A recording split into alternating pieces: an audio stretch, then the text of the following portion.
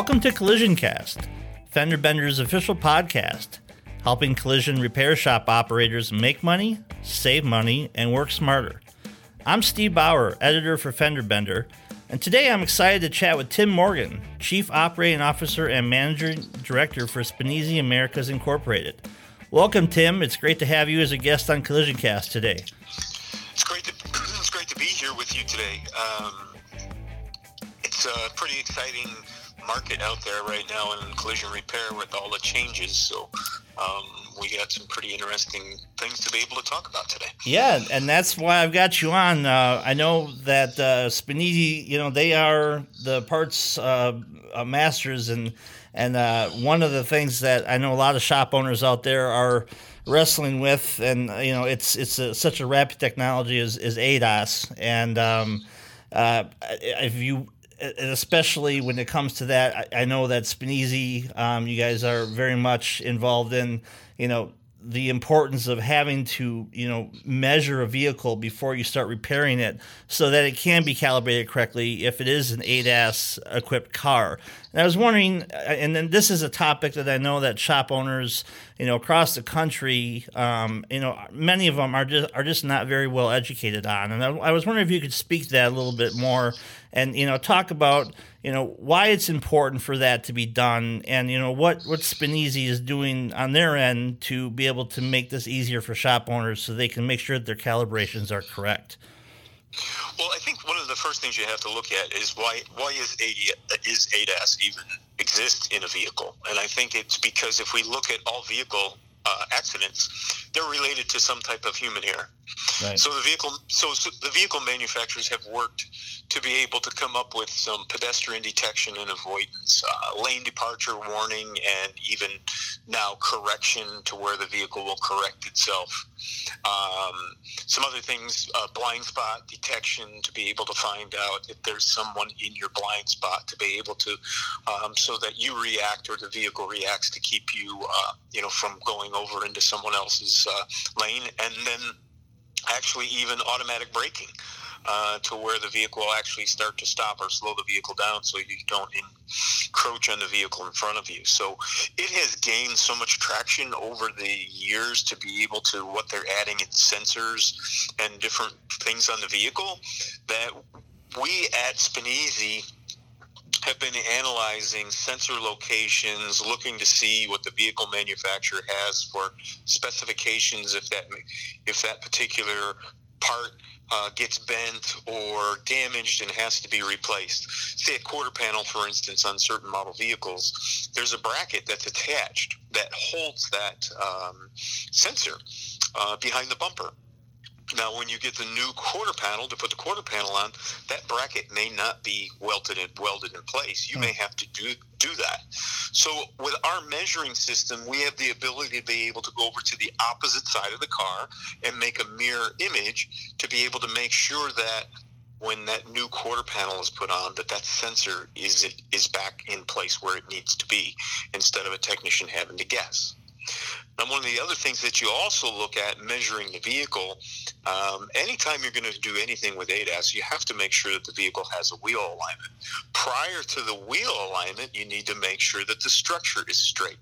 Because if you start to look at all ADAS systems, they're working from center line of the vehicle. Sure. So if the center line is out in the vehicle or the vehicle structure is not correct, you'll never be able to get wheel alignment. So we need to make sure that we verify that the vehicle is back to a to a specification that would be in in our database or in an OEM database to be able to measure with our touch measuring system.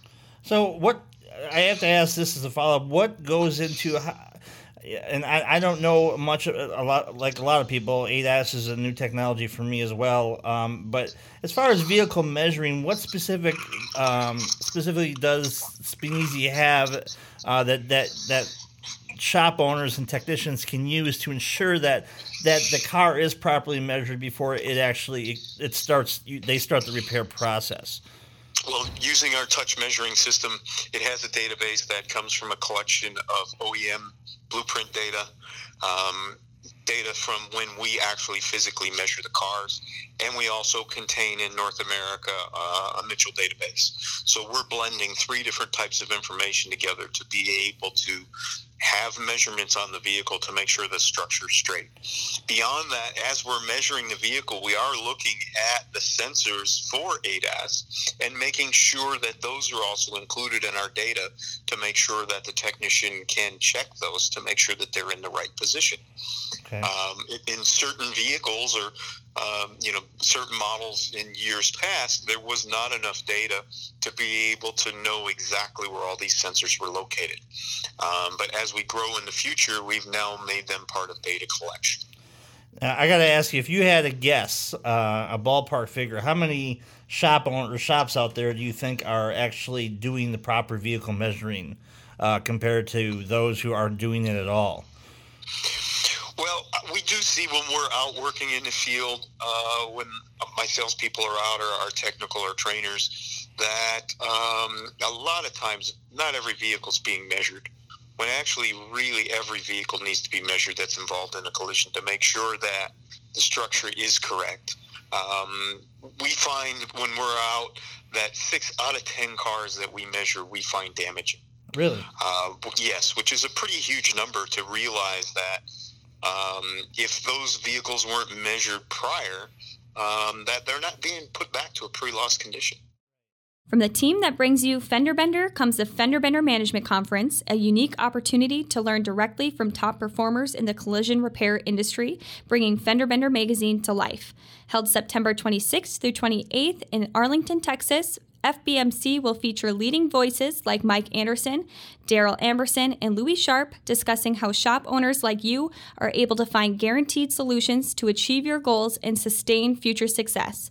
Register for the FenderBender Management Conference today. Use code PODCAST at FenderBenderConference.com for a discount to this year's event. So, I mean, and let me just speak to the end result of it. If it's not measured properly, then, I mean, the vehicle then, if it's off by an inch or two in its sensors, I mean, that can make the difference between you either avoiding a rear-end collision or absolutely the car miscalculating altogether, right?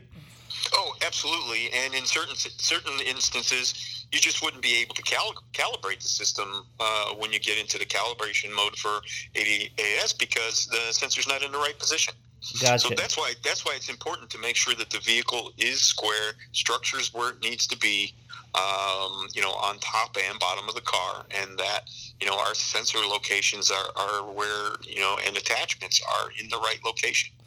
Now, do you find a lot when you introduce this technology to dealers or shop owners? I mean, do they immediately? Is there a sense of resistance? Is there a sense of, well, I'd like to have it, but I don't know how much work I'm going to be doing on it, or do you see them looking at it going, you know what, this is a technology I should invest in because the technology for ADAS is just going to continue to evolve. It's not going to go away, as we all know. Well, no, it's not going to go away, and I shouldn't say that we get a lot of resistance, but it's change. And somewhere where we see change that's necessary is when we look at, our aging workforce. And as we start to look at our aging workforce, they're not always, computer savvy. They don't like change. And hey, I've been doing it this way for 30 years. Why do I have to change now? Right. I understand that. I've heard that as well from plenty of shop owners. So let me springboard off of that. So if you have this aging workforce and, they either don't want to do it or, they're just like, I'm past, I don't, maybe they don't understand it. How do you find and then train, and then on top of that, retain? I mean, we already have, a tech shortage as it is. So, I mean, for shop owners out there who are interested in this technology, I mean, where are they gonna find this talent? How are they gonna train them? And the biggest question, how do they retain them in such a competitive industry? Well, I can tell you, every day I get a phone call from at least one or two shop owners looking for help. And in the past 24 to 36 months, it's gotten even worse. But I think with the aging workforce, there's a lot of people that have decided just to get out of the industry, which is unfortunate. And at the same time, when we have new people coming in, there's not enough of the older savvy techs, if you want to call it, to be able to, work to help an apprentice be able to move forward in a newer career. Also, we see that, and in the instance of even myself, when I decided I wanted to get into auto body back in the day, I was told that by my guidance counselor that I should go to college. Yeah. I shouldn't, go after a career in collision repair. I wouldn't imagine today, in the position that I'm in, had I went down that path, where I would actually be in a job at this point.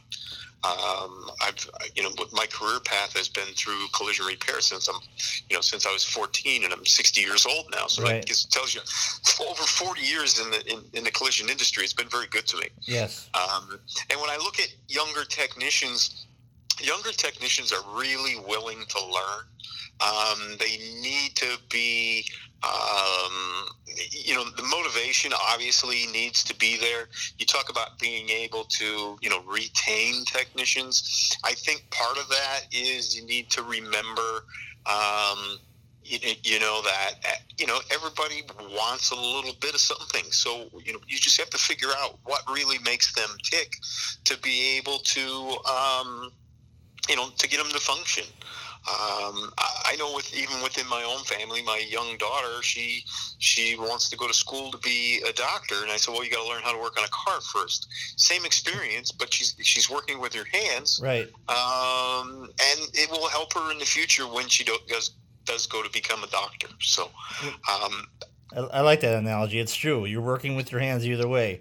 So, and I got to ask you this. So for your measuring system, if I was a tech and let's say my shop owner, has purchased this system, I mean, is there, and I'm coming out of a trade school and, I'm, as we all know, this is becoming more and more of a STEM career than ever, especially when you're talking about electronic, the EV vehicles out there are, they just continue to, again, I can't use the word enough, evolve. I mean, but if I was to come out of a trade school today, and not have the information to be able to learn this vehicle measuring system, I mean, is that something that your company provides, or is there a place where there is training for them to be able to learn this? We have training centers all across the U.S. When we install the piece of equipment, we actually do training on site to make sure that the equipment's being used. We walk them through different scenarios. We work with them on the vehicles that they actually have within their own facility. We also have some online courses that we've put together. We have an interactive channel to where we also record training sessions so that they could go back at their leisure and be able to take the course if they can't take a live course. And then we also have partnered with iCar, which also has put together some courses for our measuring systems and our welders and some other products. Okay. And what would you say on average, how long would it take for a technician who really was interested in learning this to be able to become, proficient at it and be able to do it, without having much assistance? The system is so simple. In a day, we have people being able to function on their own, be able to measure cars. Okay, excellent.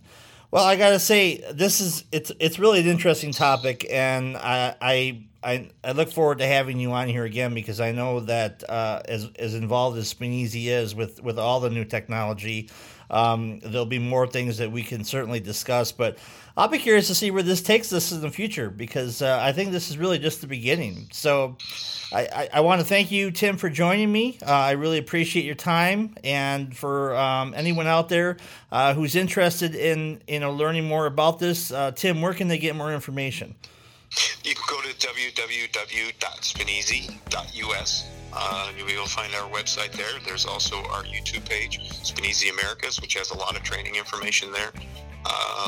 And I really appreciate you taking the time to have me on. All right. Well, thank you, Tim. And again, everyone, my name is Steve Bauer, and this has been Collision Cast, and we will talk to you next week.